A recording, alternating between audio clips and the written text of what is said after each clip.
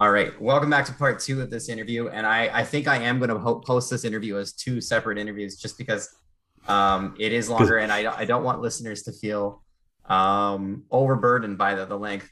Uh, but in the earlier interview, I feel like we really adequately addressed what is SWI, why people might want to use SWI, and how Dr. Bauer sees the differences between SWI and phonics instruction.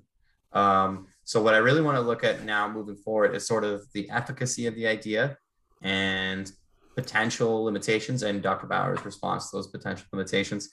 Um, but before we begin, I want to go over one last sort of mhm, definition type question. yeah, And this one's of great interest to me. And that's on this idea of, is it explicit instruction or is it inquiry instruction? yeah, Normally we see these as antagonistic ideas, but you're kind of presenting them in the same context.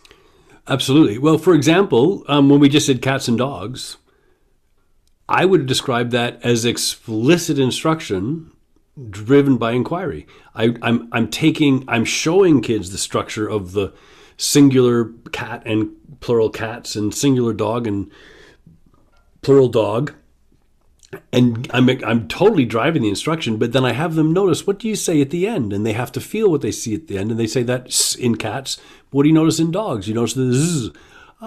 So you're inquiring into those things. Now we can go take a page of text. Actually, that's something that I had planned to show, but that where now you can now take kids who are, let me just see if I can find it, who are in the process of just learning to read, and you can take a page of text and have them, hey, we just discovered that I'm sorry, I'm not finding the one I'm looking for.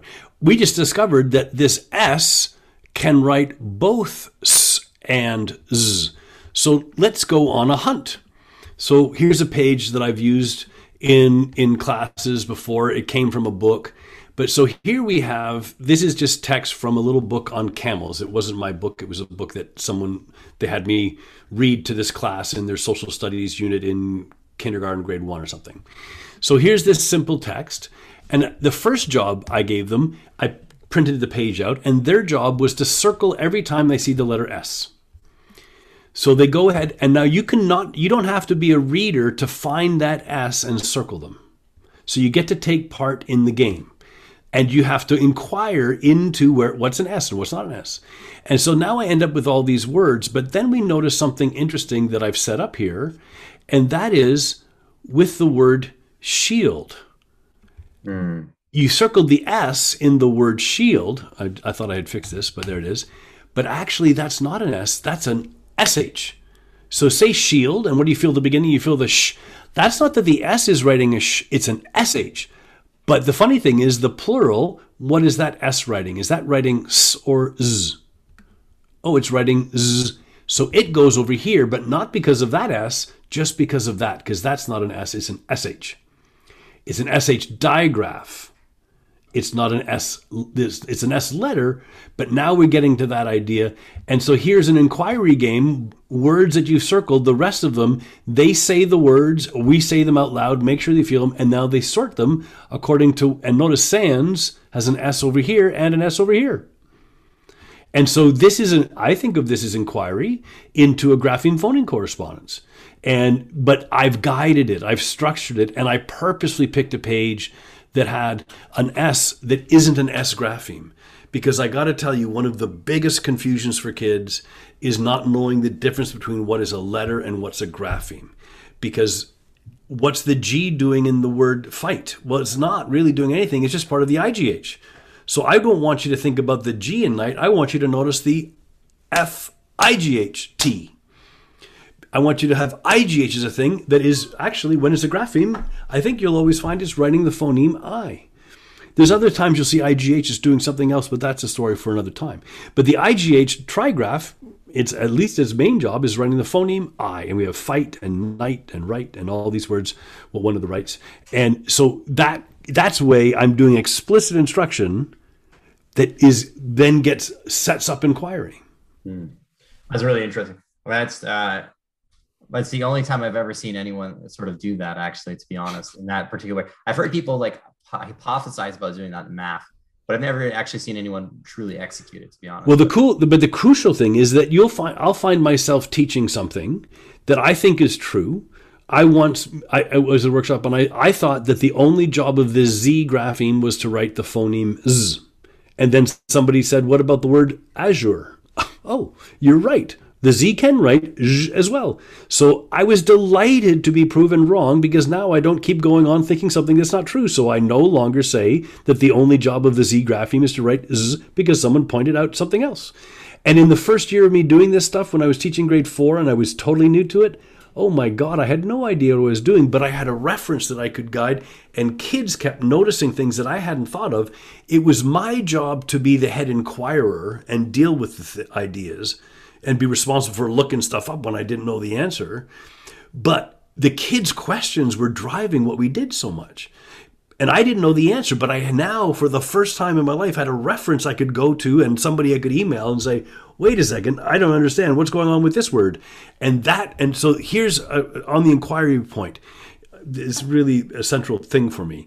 And this also comes into the cognitive load thing, because the interest in the kids when you inquire and you expect there to be an answer is how you do more intensive cognitive processing, which is what you need to build, rearrange the representations in your mind, in your long-term memory.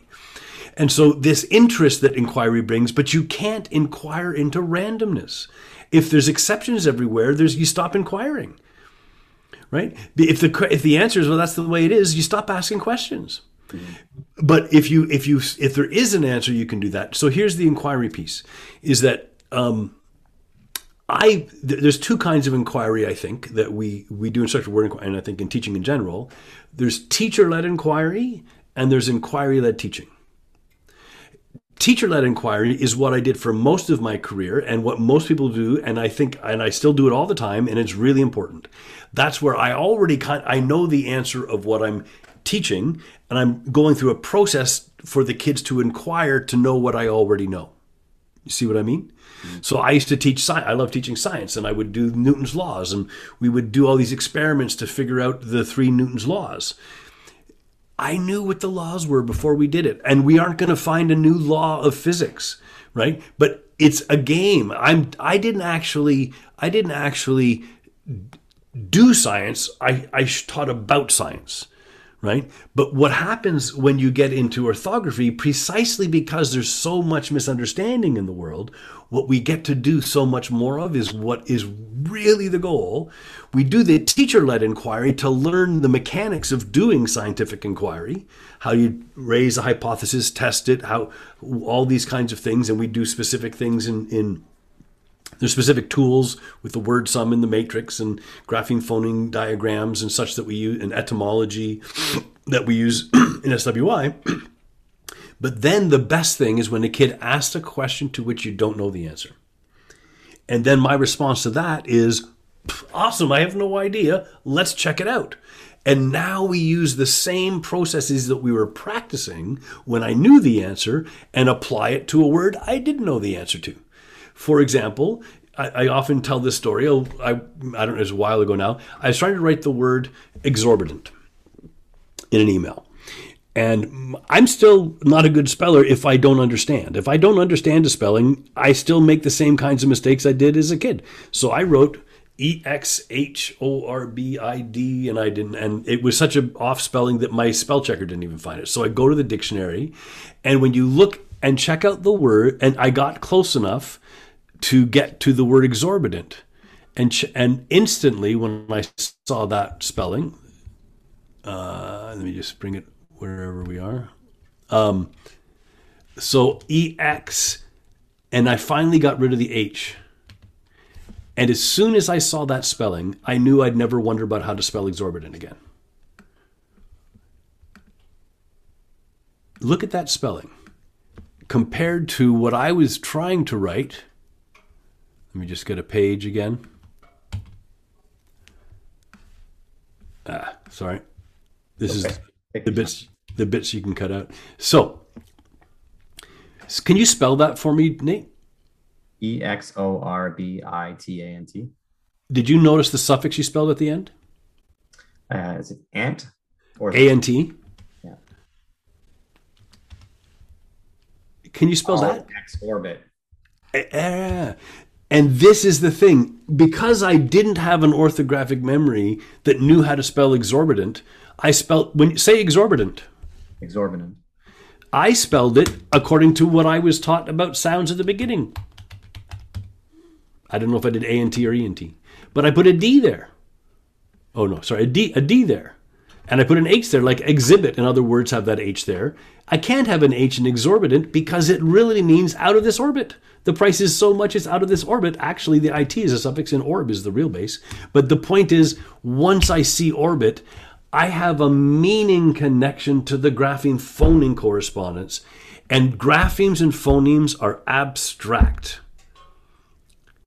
If you are trying to teach kids, you know this with math, if you're teaching kids in math, I bet you've never had the thought of introducing addition to kids with the number sentence.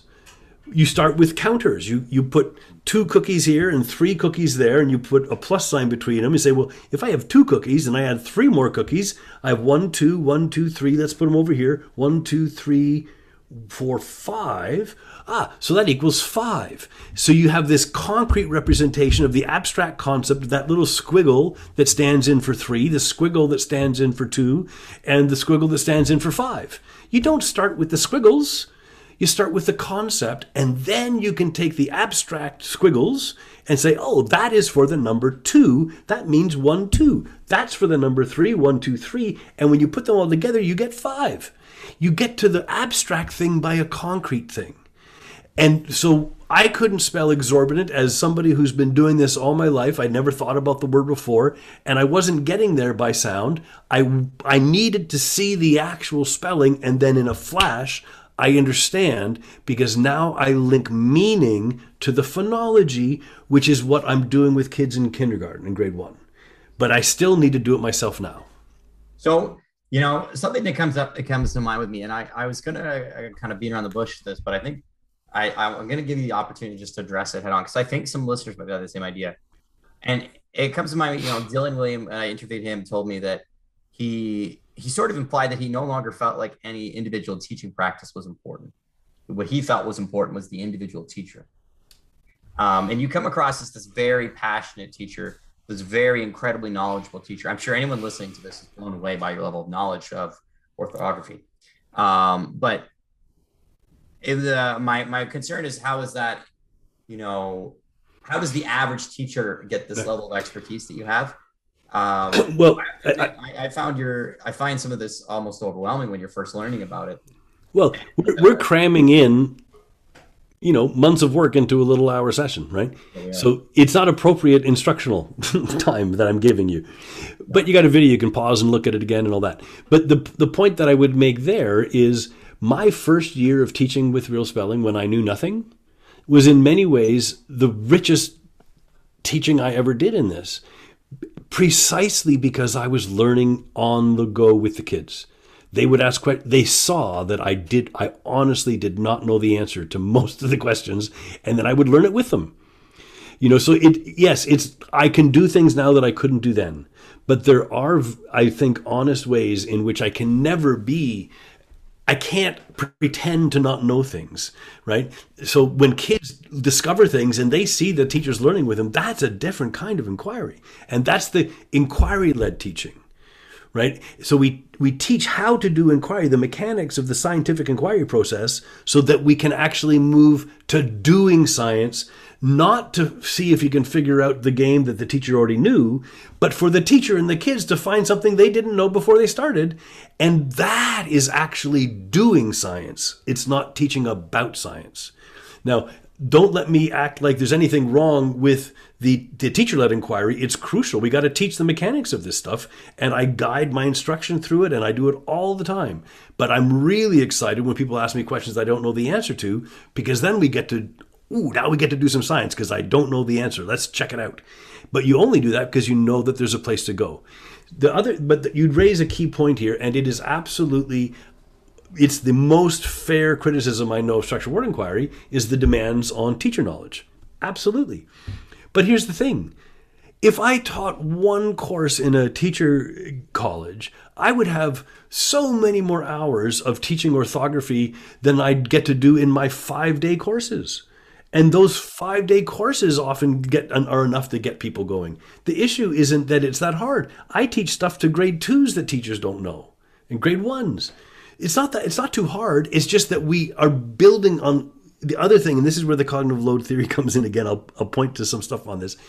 But the thing about cognitive load theory, one of the many crucial things about it is unlearning is harder than learning. Once you've developed a mental representation of schema for how things work, if that mental representation of schema is wrong, you have to undo it.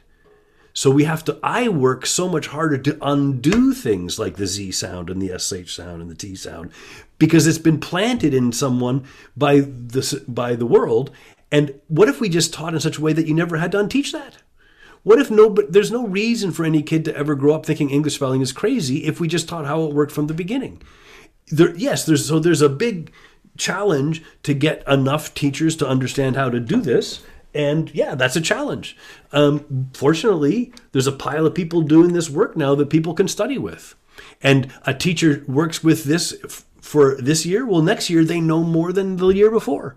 And because we're using scientific inquiry as the basis of the teaching work, the teacher's learning grows and they get better at doing it. So whereas I don't find that people's understanding of orthography keeps developing every year that they teach when they're teaching from the traditional ways. When you're teaching from a traditional way, you're taking what's on the page and what you know, and you try to have the kids know what you know, as opposed to investigating and trying to find out more every year. So I take it, it is not an easy thing to just do it, but there are enough tools to get going. And over time, teachers can learn how to do this. But I don't expect it.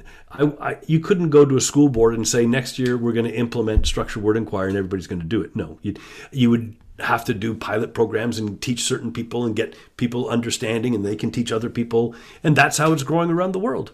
There's crazy pockets of structured word inquiry in Melbourne and in Switzerland and in Bangkok and in Edmonton and in California and in Chicago and other places, because groups of people where this has started just keeps going and going. And once you understand this stuff, you can't go back. You can't go back to teaching does is irregular once you understand it.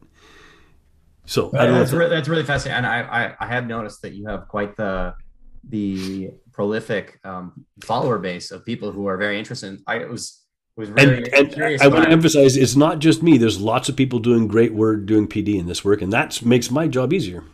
Yeah.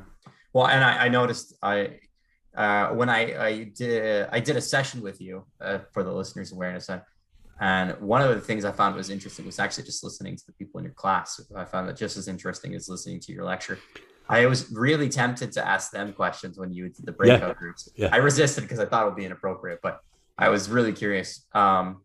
So how long do you think it takes to get a teacher to become proficient in this teaching style? I mean, it's just different for everybody. But the point is, if you start pointing people at structures, the morphemes and the graphemes and how they interrelate, and take a bunch of these high frequency words people think are irregular and you start explaining them. If you just do it at a basic level, what we find is there's a lot of interest. I had a great story one time. I did a workshop in San Francisco, and this teacher came who was from a grade 1 teacher, and she was like giddy with excitement. It was very cool, her very first time ever seeing this stuff, and she was super excited. And I come back the next year, and we're going around saying, what brought you here and all that. And I recognize her from the year before, and she says, well, I came here last year and I was so excited. I just thought this was the best thing. And then I went back to my class and I taught it. I was teaching for a year, but I felt like I didn't understand anything. And so I was determined to come back and get it again. And so I just asked her, said, so what did your kids think? Did your kids get interested? And she went on about how much her kids loved it. And I said, well, it sounds to me like you're doing just fine. Like, the kids, they're asking questions about words and word sums and graphemes and phonemes and morphemes, and they're doing all this stuff. Her personal experience was, I don't really know the answers. I don't feel very confident in this. I need more help, which is a legitimate thing to think.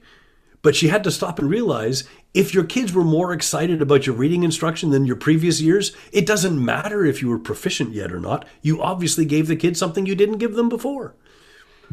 And so one argument I make, and I'm glad you made me think of this, is that and you may have, I don't know if you were in the first session, but I try to be very clear. I don't want anybody to drop anything they're currently doing that they think works because they come to an hour workshop or one workshop. The point is that if I've shown you something that makes sense of spellings that you previously didn't understand, that's enough evidence to me that you should share that with your kids. If you can now explain something you couldn't explain before, go for it. But don't worry about what you should stop doing. Let yourself get some time understanding how this works. And over time, you can decide what of your previous practices you think you should drop. But don't drop it because somebody tells you to drop it, right? I don't want you to replace something you feel good with something you don't understand yet. Just try something new, and as you gain your understanding, you can move forward, and you make your own decisions of what you drop. You can ask me what I do, and if I say, well, I don't do that, that doesn't mean you can't. It just means I don't. And you can decide what you want to do. But so yeah, the load on, and this is a serious issue with the research, because in order to train trainers to do the intervention is a challenge, and so that makes it a challenge. But when I work with teachers who've been working with this for a year or two or three, that what they can do is awesome. That's a really interesting way of looking at it. Sorry, I'm losing my train of thought here. For the audience, I'm a little slightly sick here, so if I'm not making the most sense today, that's why. I guess, okay, I remember what I wanted to follow up with. So I often like to think of things in terms of efficiency as a teacher. Like, what is the easiest way we can improve teachers' teaching ability, right? What is the least work a teacher can do to get the most results? I started from a different premise. My premise is the structured wording. The premise of structured word inquiry is simply instruction should accurately reflect whatever the content of instruction is. That shouldn't be a radical statement. So if we have evidence that actually we're teaching things right now that misrepresents the writing system, that's a good place to start. Start finding, if you think does is irregular, but now you understand that it isn't irregular, that's a good thing to do. But the point isn't the spelling of the word does. The point of understanding the spelling of does is that, this concept of morphemic consistency, the idea that English spelling has evolved to favor consistent spelling of the meaning units, morphemes, over consistent spelling of the spoken units, phonemes. And once you have that frame, you can use the understanding of the spelling of do and does to help you with act and action, to help you with sign and signal, to help you with heal and health and please and pleasure, because that is everywhere in the writing system. There are certainly, and then there's places where the pronunciation shift is so far that you can't keep the spelling the same, and then we learn something else. But the point is that what we can do is say, let's not be in a hurry. It's not about the efficiency of what happens tomorrow. It's not going to hurt to have the most basic thing that we do first is word families. Find words that are related in structure and meaning. You can do that with any word that you're studying. You take the word play and playful and replay, but then you put a word like jump and run, and those aren't related. And then you can find other words that seem like that might have some of the same spelling but not be related. So you can start this with a very basic amount of it, with just the basic ideas that every word is a base, or a base is something fixed to it, and the words that when you add prefixes and suffixes, you make words that are related. And that's not the end. That's the window to understanding grapheme phoneme correspondences and etymology and all of that. Sorry. I guess that sort of answers the question. I was going to ask, why not then just teach the irregular words through this system instead of because the target is never the word you're teaching. The target is systemic understanding, right? Like what I said with the vocabulary intervention, the point wasn't that kids were better at defining words like significant than they were if they didn't get the matrix I gave them. The point is, I didn't give them the word significant, but I taught words related to it. What I want you to be able to do is use what I teach you to be generative for other learning. And so it's really useful to pick words that are typically taught as irregular, because if we can now explain them, that means we have to have learned something about the system, right? Like the words one and one. How do you know which is which? Right? Picking irregular words that are called irregular is rich, because if you call them irregular, it's evidence that we don't understand them yet. And if you can learn something about that, you're learning about the system. Well, guess what? Homophones typically aren't spelled the same. There's a homophone principle. So we can take the one and one thing and realize, I should expect them to be spelled differently. And if you look at the one, I won the race, it's not surprising it's related to the word win with the W-I-N and the W-O-N, whereas the O-N-E of one thing is related to words like loan and alone, which is about one thing. So you can draw connections between meanings, and now what were irregular before has order. And I promise you, there's never been a kid who's been motivated and interested because they just got set a whole bunch of other words that are irregular they have to memorize. Mm-hmm. I don't think that that's ever motivated anybody. I always say nothing motivates like understanding. It's understanding. I can understand the word does. That's why I was grabbed by that first session, because I didn't understand spelling and this guy was making sense of it. It's the struggling kids that are the most excited about this. And that's the other piece, Nate, to your earlier question, is this is the funny thing. It looks hard to teachers. The funny thing, it's easier for kids because the kids have less to unlearn. And so our perception of what's going to be too hard, a perception, oh my God, the words morpheme and phoneme and grapheme, that's way too much. We should do weird sounds. Well, that's an assumption, but it's not tested. I was working I went to a school, a kindergarten class in Chicago at a public school that's doing great stuff with this. I went in to talk about homophones. They'd already been doing this work. I can't remember if it was kindergarten or grade 1. And so we talk about homophones. So wait a second, homophones. If hum is for same, what's the phone part for? And what I'm usually going for is like telephone. I can talk on my telephone and you can hear me over there. It's like a telescope. Tele is for away. Scope is for see. Telephone we can hear. But that's not what he said. With the kid, this little boy raises his hand and goes, phoneme? Jesus. Because his teacher uses the words phoneme and grapheme all the time because they're working with structured word inquiry. So he already knew phoneme. And when I introduced the new word, he didn't know homophone. He could go from the word phoneme to the word homophone and get it. Wow.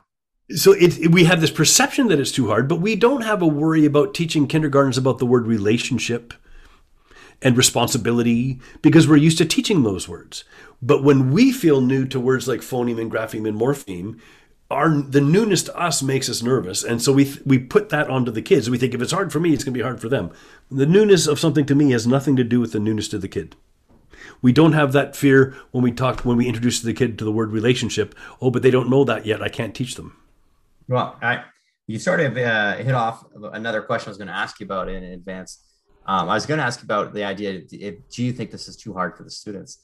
But I think you've sort of already addressed that. And I will say, I have found in general in teaching, we sort of baby students too much in the sense of how much we cover with them. I think when we challenge students, I've always found they do better. And I really liked your statement about how understanding is motivating. I found that in math that of course when students understand the math, these students that are so-called disengaged often become engaged. Well, the definition of depression is learned helplessness. If you've learned to be helpless, why would you try? Right? And so the only cure to learned helplessness is learned helpfulness. And so if you give an understanding, you motivate.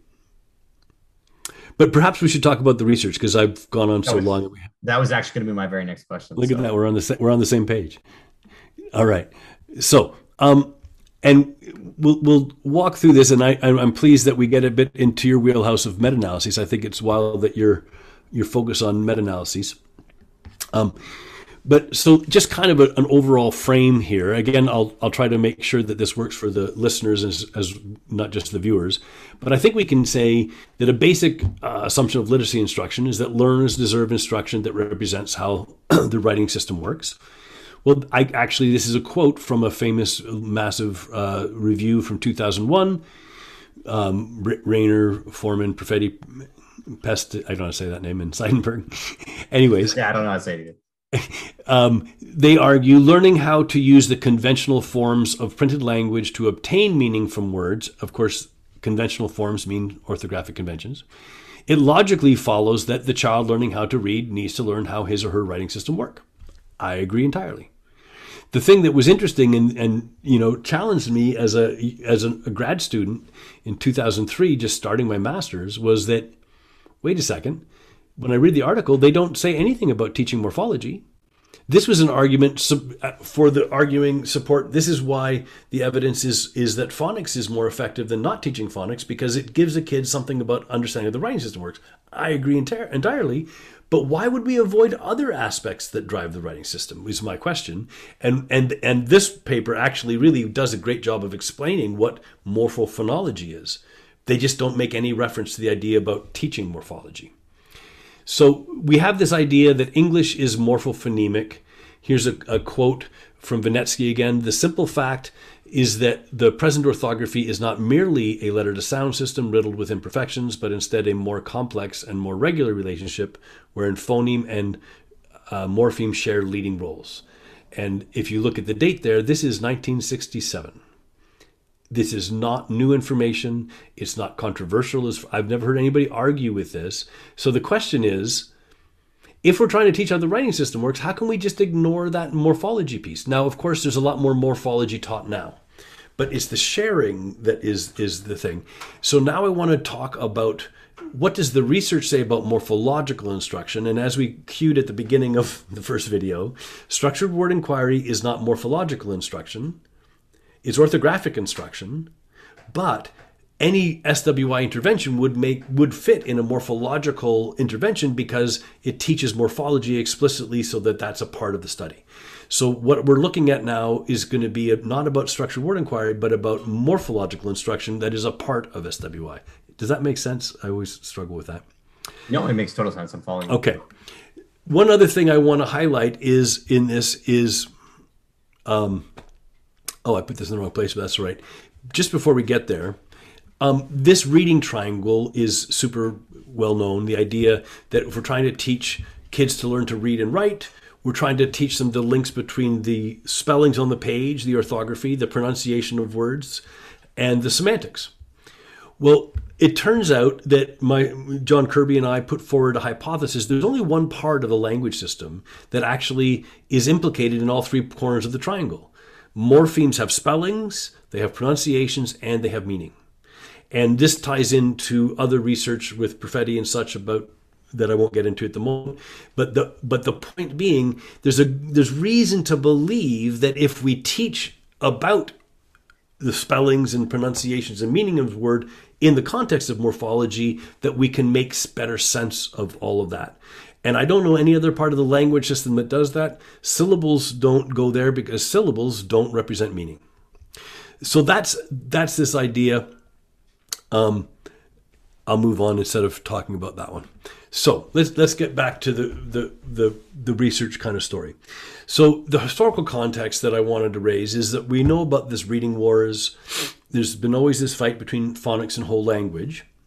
And one thing I would argue is structured word inquiry isn't a response to phonics. It's not a response to the idea that instruction should reflect how the writing system works. So it's not based on either of these. The thing is, I just don't accept these as the two goalposts and that there's nothing else.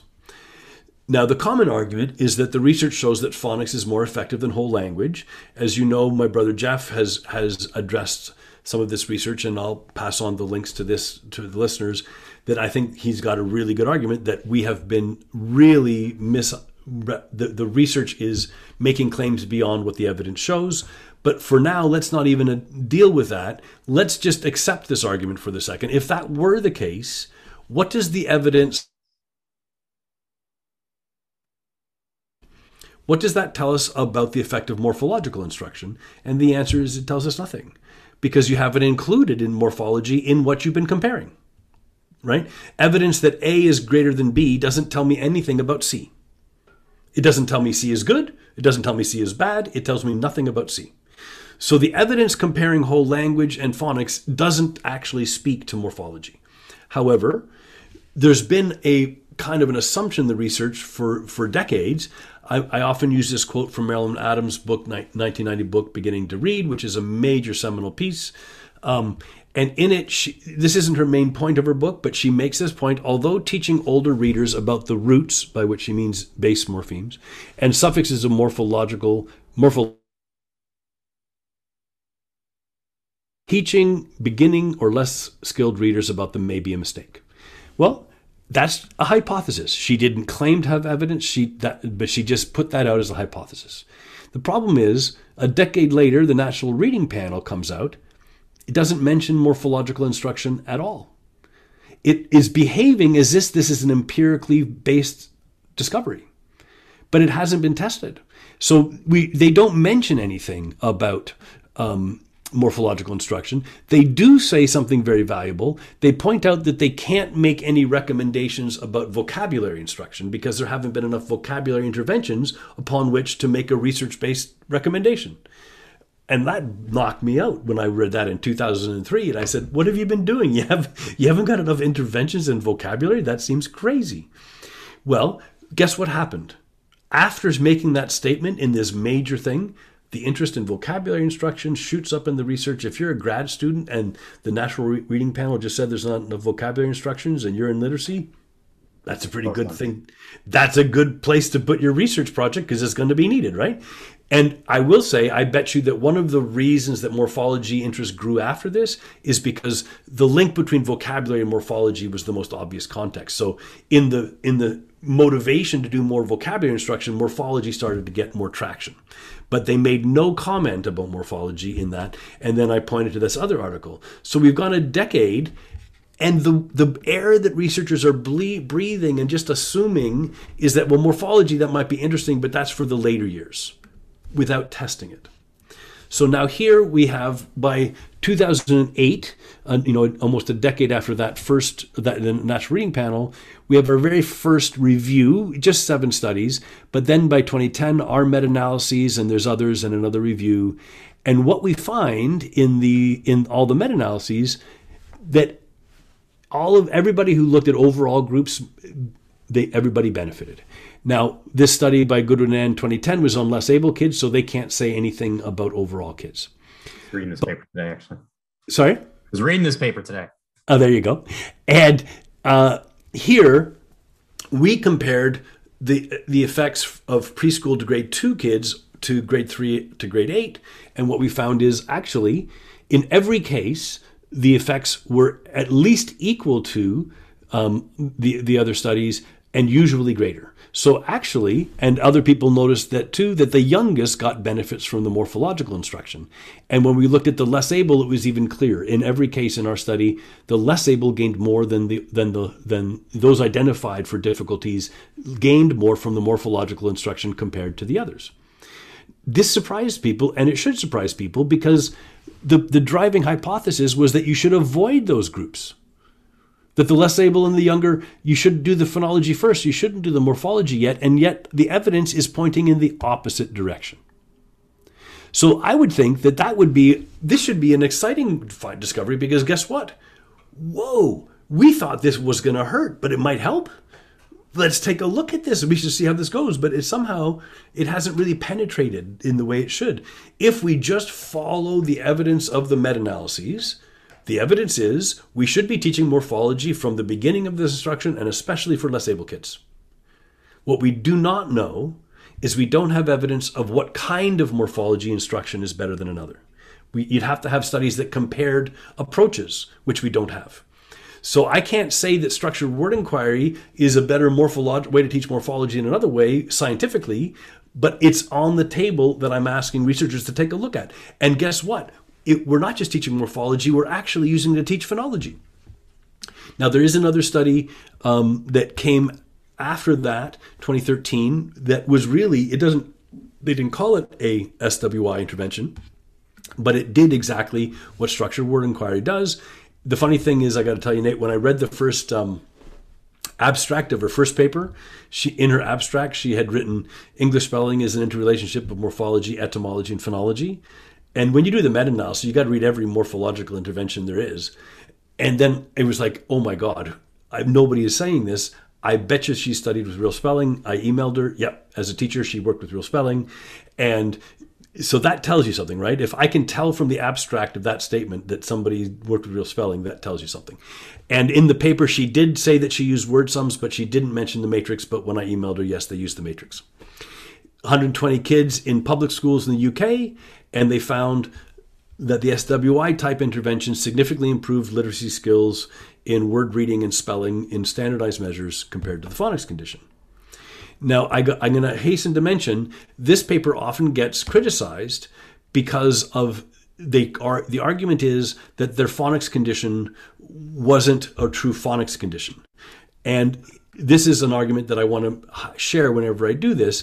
This is the text describing the intervention instruction. I won't ask you to read it now, but it's something that if you're watching the video, you can freeze.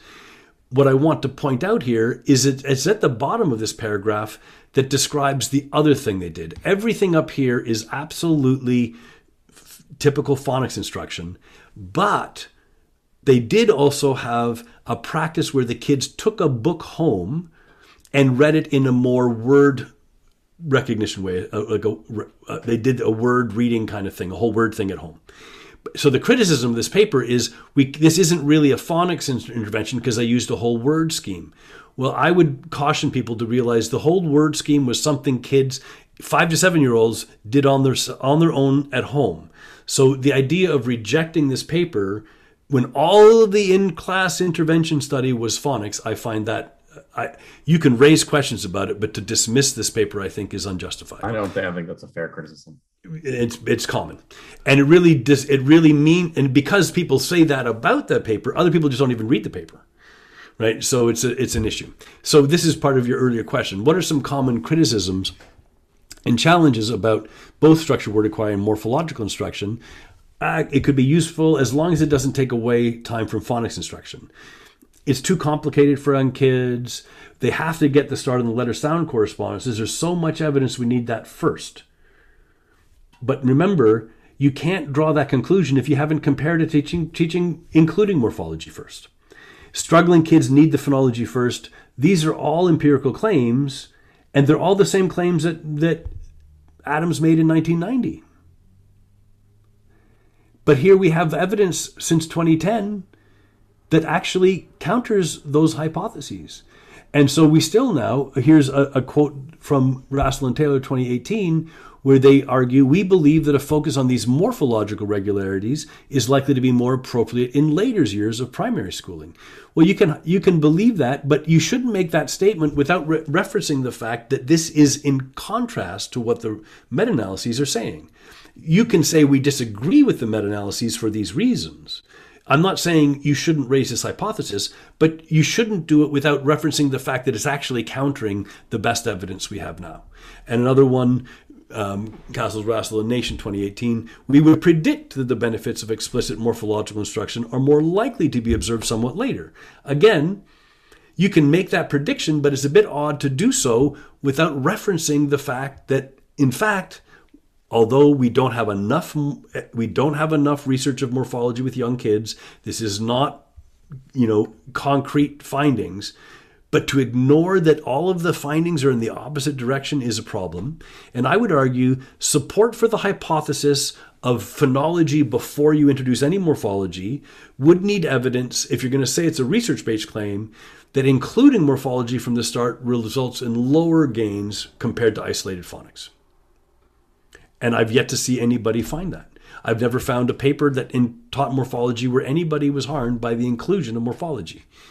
But there's other facts that are very useful to see here. So Goodwin and Ann, in their 2 meta-analyses, they did better stats than we did in ours because they had effect sizes in the way that we didn't. And what they did is they looked at the phonological outcome. They looked at the outcomes in multiple aspects of reading. And guess what they found? I was really surprised by these results. The outcomes with the greatest effect were from including morphology were phonological. So phonological awareness had 0.48, 0.49 in their studies, and phonological recoding for the less able had 0.54. Decoding for the general was 0.59. The only outcome that had a lower effect size than the morphological outcomes was decoding for the less able. But even that was positive. So the argument that we have this danger, if we do morphology, we're going to hurt phonology, is not being supported by this. What we're finding is that when we teach morphology, it actually brings benefits to the phonology. And people are surprised by this, but actually it makes perfect sense when you understand this is an interrelationship.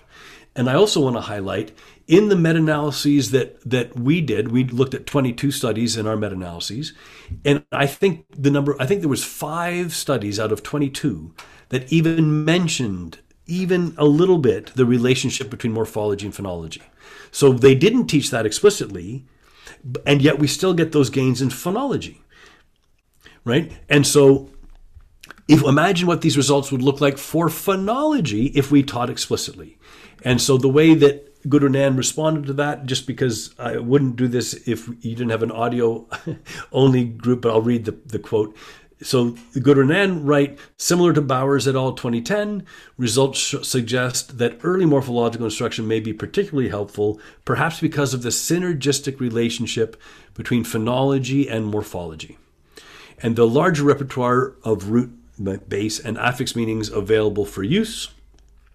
If a reciprocal relation exists between morphological knowledge and literacy, it makes sense to jumpstart that knowledge from an early age. So we're seeing that there's reasons to believe that teaching morphology should help phonology. And here's another key point. Though dyslexic kids, a typical characteristic that we talk about is phonemic awareness deficit. Well, guess what? If we take kids at school, we measure them on phonemic awareness tasks, and some kids are not as good at saying cat without the k, or identifying manipulating phonemes and such. And then we teach them for 3 years, and then we measure them on the reading later. It shouldn't surprise us when basically all the leverage for their learning was put on the one thing they have a deficit in. What if we teach morphology? Dyslexics don't have a deficit in morphological awareness. They don't have a deficit in meaning structure and seeing patterns and inquiring. So we can give them leverage for something they're strong at to help them with the thing that they're weak at. And in fact, I would say that we already see, without even doing that we're getting phonological gains. And it makes sense to me that one thing those with phonological weaknesses have is dealing with grapheme phonic correspondences without that comparison. Now, there's another recent study from 2020, which is the next I'm not cherry-picking meta-analyses. These are the only meta-analyses that I know of. And the next one after 2013 was 2020, and they were looking at the effects of morphology in spelling instruction for kids that were struggling. And what they found here, we did not find that phonics instruction is more effective than morphological interventions in the early years of formal literacy instruction or for more severe spelling deficits.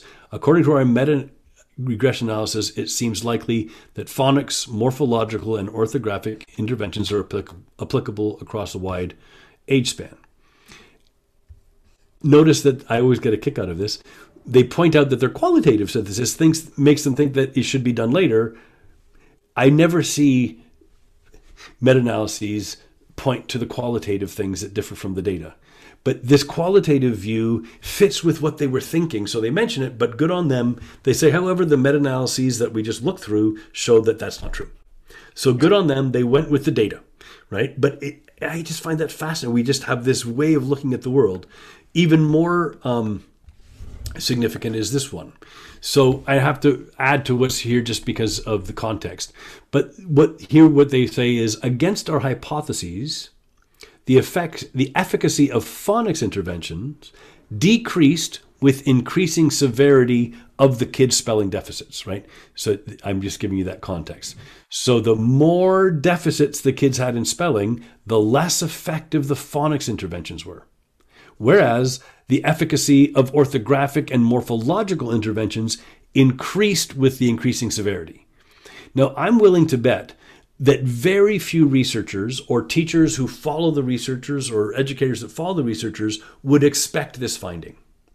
See, I actually, this is a less surprising outcome to me, in the sense that when I was looking at the Goodwin 2010 meta-analysis earlier today, and I was really surprised that the phonological outcomes were higher than the spelling ones, because when I was listening to your talk on it, what you're saying, a lot of this type of instruction makes a lot of sense for spelling specifically to me, and for vocabulary as well. Yeah. But it makes, I don't personally see it as easily applicable to reading or decoding.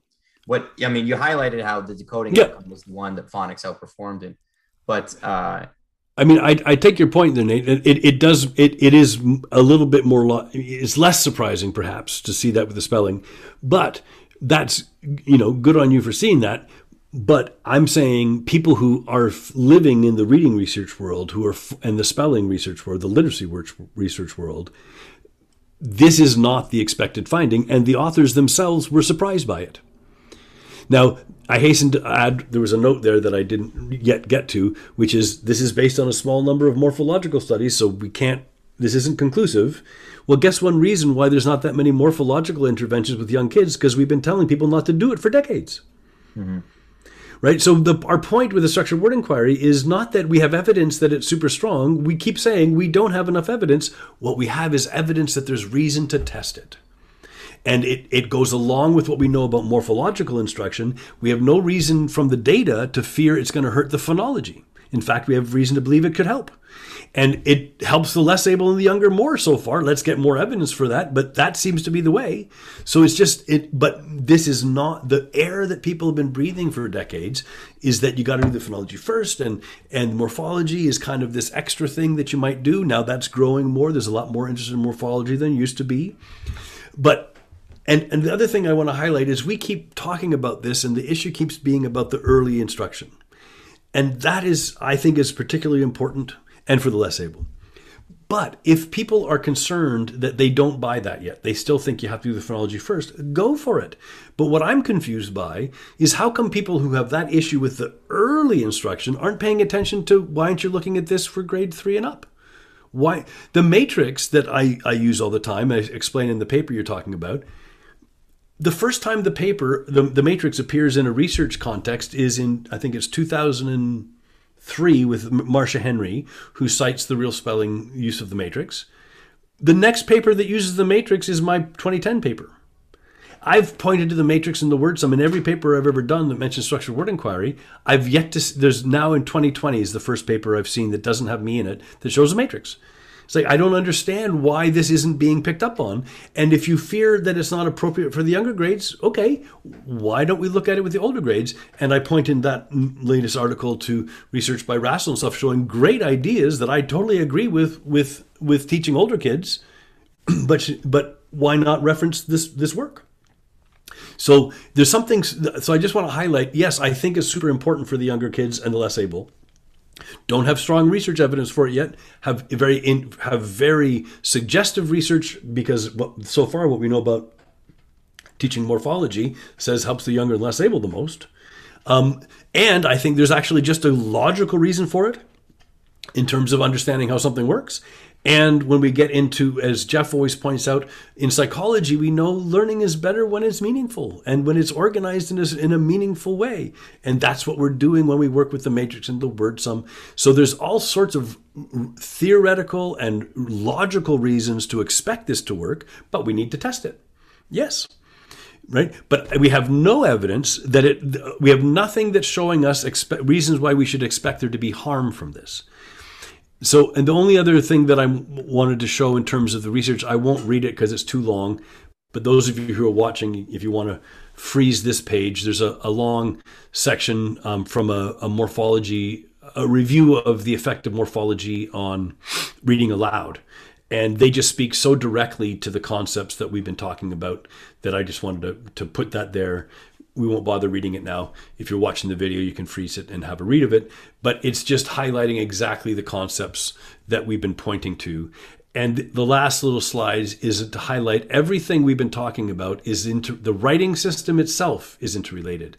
We haven't talked about these 4 questions of structured word inquiry, but these are the questions we use to guide teachers, and you don't use them like a recipe every single time, but it helps us make sure we think about the meaning of words, how they're built, their relatives, and how the grapheme phoneme correspondences operate in that system, which is why we can explain the spelling of action.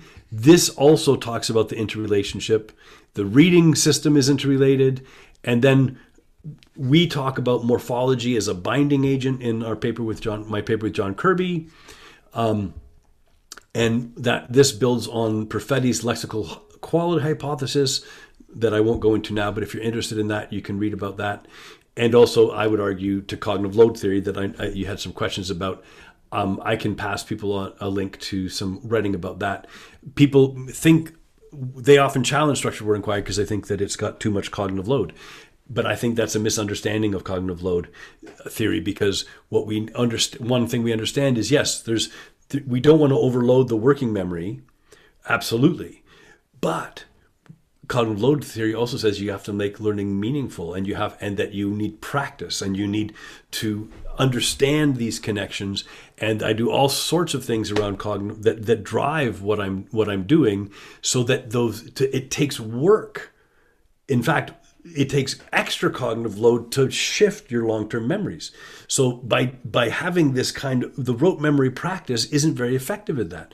But understanding the meaning, spelling connections, and the pronunciations, that is actually what cognitive load says we should do. The multi-memory routes, the writing out loud, the spelling out loud, these are all ways of building well-integrated mental representation of schema of orthography in your head that you build up through practice, such that when you're reading, you can recognize those structures.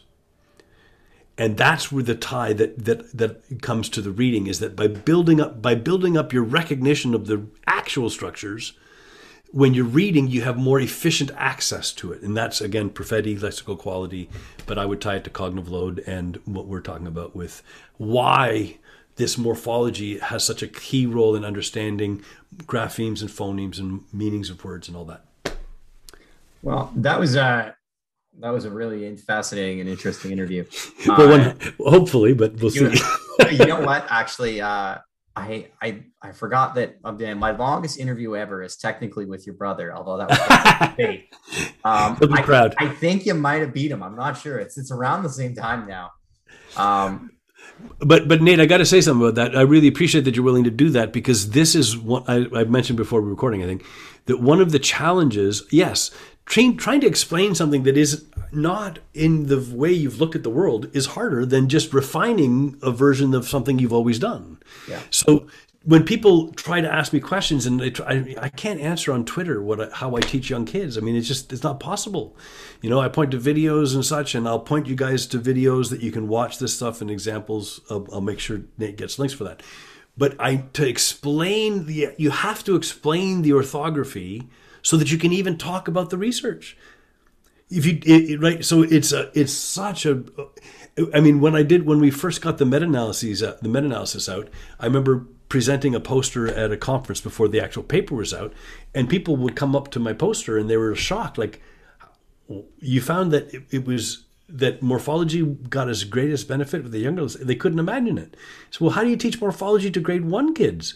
And I remember sitting at the poster talking to fancy researchers. Well, I can say, well, I sit with kids in the class. We come back from recess. Hey kids, do you like to play at recess? Oh yes. So what were you playing at recess? And hey, wait a second. Notice I added in. You can't say, what were you play at recess? That would sound funny. They know that that's not how they talk. Play. What did I fix at the end of play to make playing? Oh, ing. Okay. Oh, what can I fix ing? Oh, playing, jumping, running. Oh, so you can fix ings at the end of words to affect the way you use that word. Okay. And then people will say, oh, that makes sense, and walk away. It's like, but if they haven't seen it, they just don't have any frame of reference, and a lot of people, I think, turn it off without looking. And I point to some videos that you can see kindergartners doing this stuff and all that.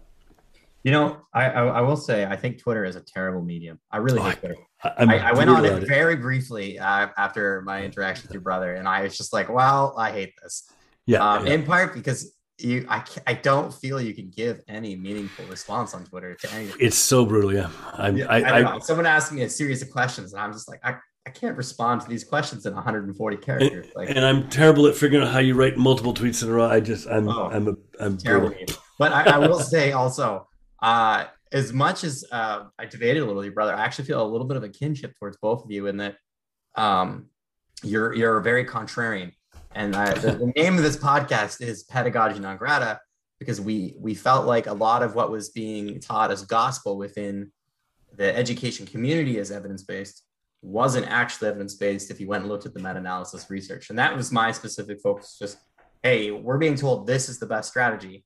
I go look at all the meta-analysis research and it looks terrible in the research, but there's still 1,000 scholars out there saying every day, this is the best. Yeah. I find that very confusing. And it's hard to get. Research is complicated. There's lots of things that can go wrong, and we should be looking at it critically, and we should be letting it affect our thinking. But we also should be bringing in logic and trying other things, and seeing and then testing ideas. But I do find that there is such a focus on one way of thinking that makes it very hard to see something else. And again, I go back to cognitive load. Once you look at the world in a certain way, it's very hard to look at it in a new way. And people often take what I'm saying as a challenge to what they've been doing for so long. And that's not my point, but yeah, okay. If let's have a conversation about what we're saying. But what I keep on getting is, but the research says something else. And then when I say, please show me a paper where including morphology has caused any harm to anybody, that this claim that we should avoid it doesn't seem to need to have an empirical basis. Somehow you don't need evidence to say don't do something. You only need evidence to say do something. And I'm thinking, well, I'm not sure I agree with that. And by the way, I see the value of what happens in classrooms and with teachers doing this. That's anecdotal, so we need evidence. But what I'm finding is that the arguments against me are as if I'm violating what the science shows, and I actually think I'm doing a good job of representing the science. People can argue with me about that, and I'm happy to have that argument. But I keep trying to get to the actual evidence, and that's Jeff's experience with his paper about the evidence from phonics. I don't see people actually explaining what about his arguments are wrong. I think this is a problem with whatever reason with our field, in that people fall really heavily into camps. And I've made the mistake, I think, at times of calling myself within a camp, but I think overall I'd like to see myself as outside of a camp, in the sense that I just want to look for principles that make sense. I want to find the factors and the principles that make sense, rather than being like, oh, I'm a disciple of this scholar. Everything they say I find true. I have no interest in that. Well, good on you. Yeah. And obviously I'm biased. I think the way that I teach is the best way. I remember when I was working with John Kirby, I was very lucky. He was a brilliant supervisor for me to have. We did not look at a lot of things in the same way, but he was impressed the hell out of me because he would engage in the argument with me, and he doesn't look at everything the same way, but he was willing to have his mind changed by evidence and argument, and I was willing to have my ideas changed by things he showed me. But so he was surprised at the outcome of our meta-analyses when it made sense to me. But that was so valuable to have somebody who had a way of looking at the world. But he would also describe himself as not in a camp. Now I'm in a camp in a way, but I'm happy to be disproven if I can find somebody who gives me an argument to change my mind. And so whether it's a camp or not, but I 100% agree with you that the evidence of an argument, the one thing it does not matter is who said it. It's the argument that we need to look at.